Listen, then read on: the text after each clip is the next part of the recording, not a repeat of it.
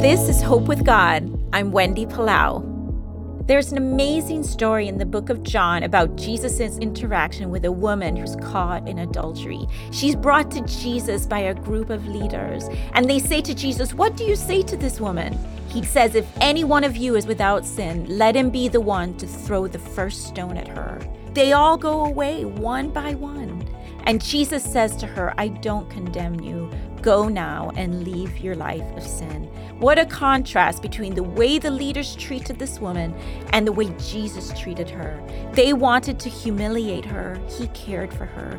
They wanted to kill her. He protected her.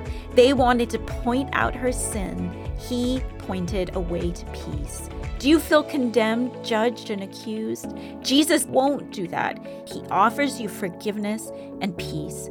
Always remember, there is hope with God. This is Wendy Palau.